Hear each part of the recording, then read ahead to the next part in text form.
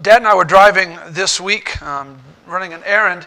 We had an interesting conversation, and some things he said and just the conversation. We were talking about Vermeer, the manufacturing plant down in Pella, and Dad obviously grew up in Pella, and so he had some working knowledge there, and he was talking about a man that Scott and I actually did a roof for 20 plus years ago. He was a worker at Vermeer. He was a brilliant man, no education, but he would design these tractors and so forth, and he would design them. He would build them in his own little shop, and then he would give them back to Vermeer, and they would reverse engineer. In other words, they would take the finished product, they would figure out how he did what he did by reverse engineering. They didn't have a plan. They made the plans off of his finished product, and it sort of stuck with me, and it's just a fascinating ability to be able to do something like that. And I feel like it really fits in the context of this particular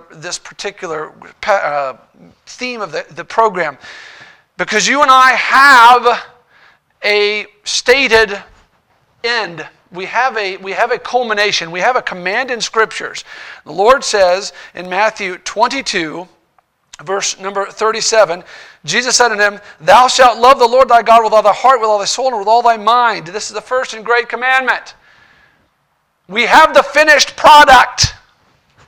How many of you feel like you have that just locked down solid tight in your life?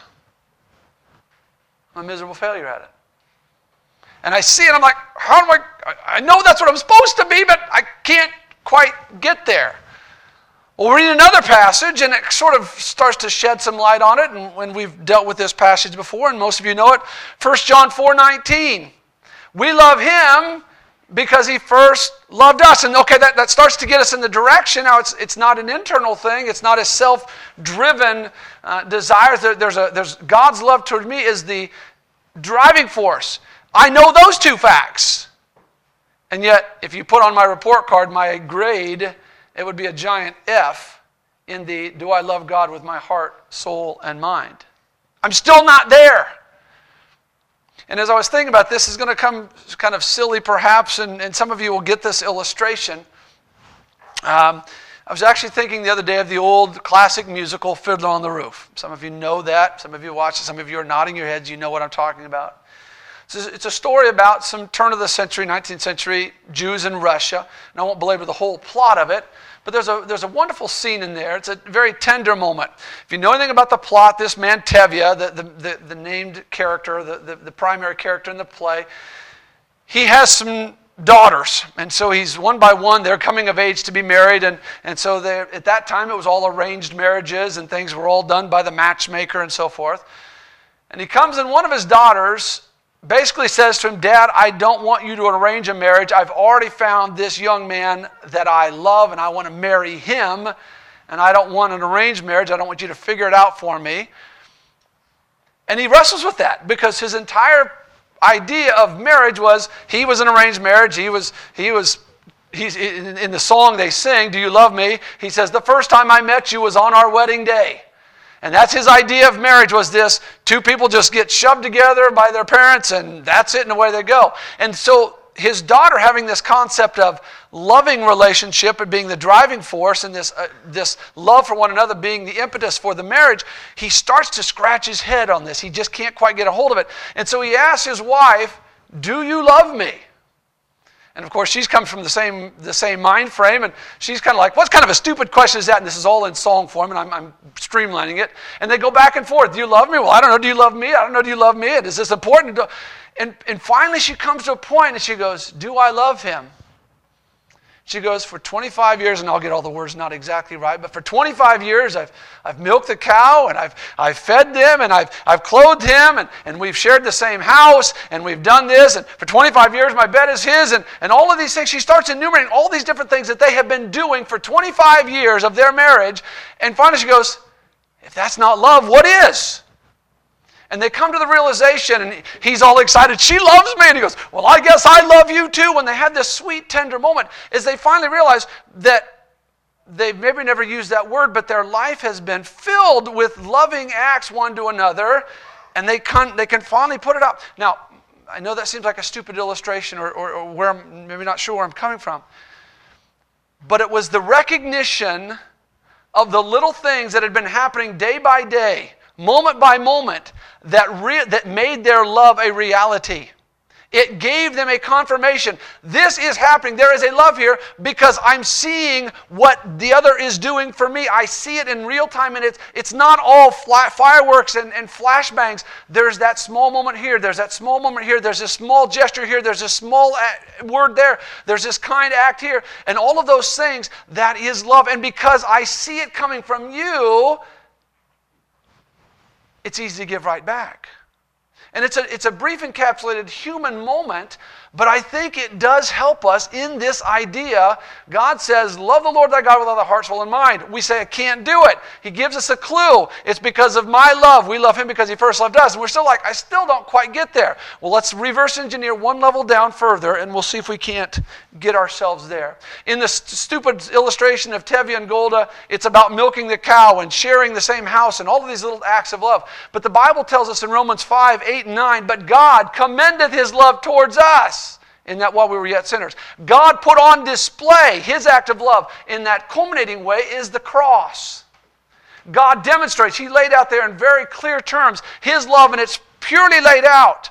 And that's wonderful. And you and I recognize and remember that first moment when we came to a saving knowledge of the cross and Christ and his finished work, and our heart was overwhelmed, and there was a love for God because we were enraptured by that moment, and that recognition of what God had done, and that demonstration moved. And let's be honest, and we understand this because it's written in Scriptures, it is easy and frequent that we lose our first love.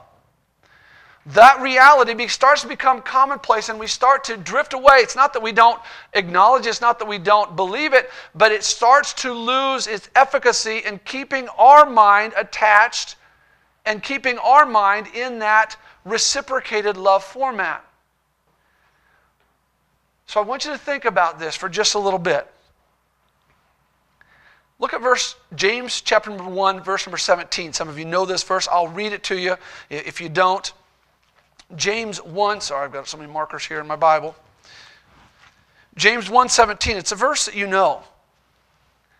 Every good and every perfect gift is from above, and cometh down from the Father of lights, with whom is no variableness, neither shadow of turning. So we have a truth that God gives every good and perfect gift. Everything that's in your life that is good is a direct gift of God. Yes, amen. Everything. It is God doing a work in your life. Now, it may not be fireworks and flashbangs. It might be a small moment.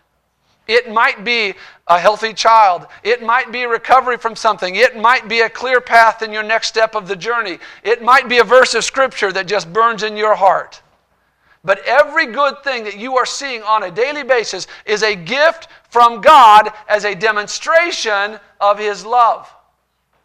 And that is why, and with this last verse we're going to close here, that is why Philippians 4:8 becomes such a crucial moment for us.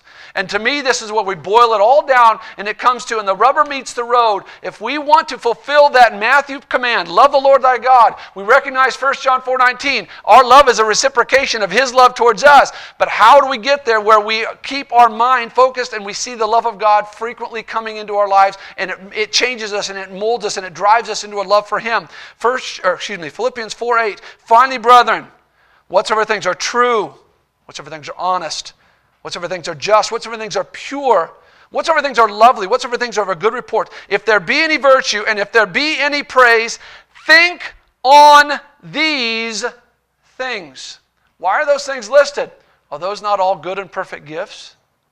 Are those not all the things that God gives to us? The good things, the just things, the pure things, the holy things. Those things are gifts from God. And when we see those and we let our mind dwell on those and we let those captivate our minds and we fill our thoughts with those principles, those things, those illustrations of God's love, it's like Tevye hearing from his wife, well, love was when I milked the cow, and love was when I did that, and love was when I did that. Oh, that was love. And it's easy to send that love back because I see it now manifested. We all see one big event, the cross, and that's the love of God, and that's the only thing we see, and the rest of it's just life that happens around us, and it's just coincidental that happened. It's not. It is a gift from God. And when we start recognizing it as a gift from God, now our heart is drawn to Him and reciprocate that love because we see it coming at us, and it's easy to let it go back the other way. But let me ask you this. How much of your day is spent dwelling on the negative?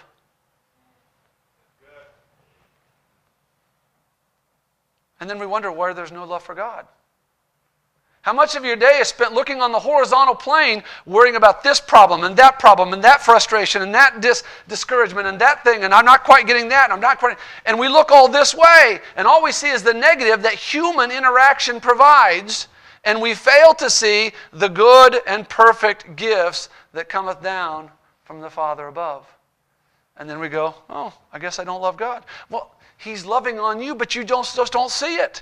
It's like Tevye, seeing all those acts of his wife, all those things she did. She milked the cow every day. He never took notice of it. He never saw that as an act of love. But as soon as it clicked, he was right there. He was ready and eager to be a part of that loving two-way street. What are you filling your mind with? Maybe not even bad things. But do you allow negativity to fill your mind? Do you allow frustrations to dominate your thought processes? Do you look around at the world and just get all bent out of shape?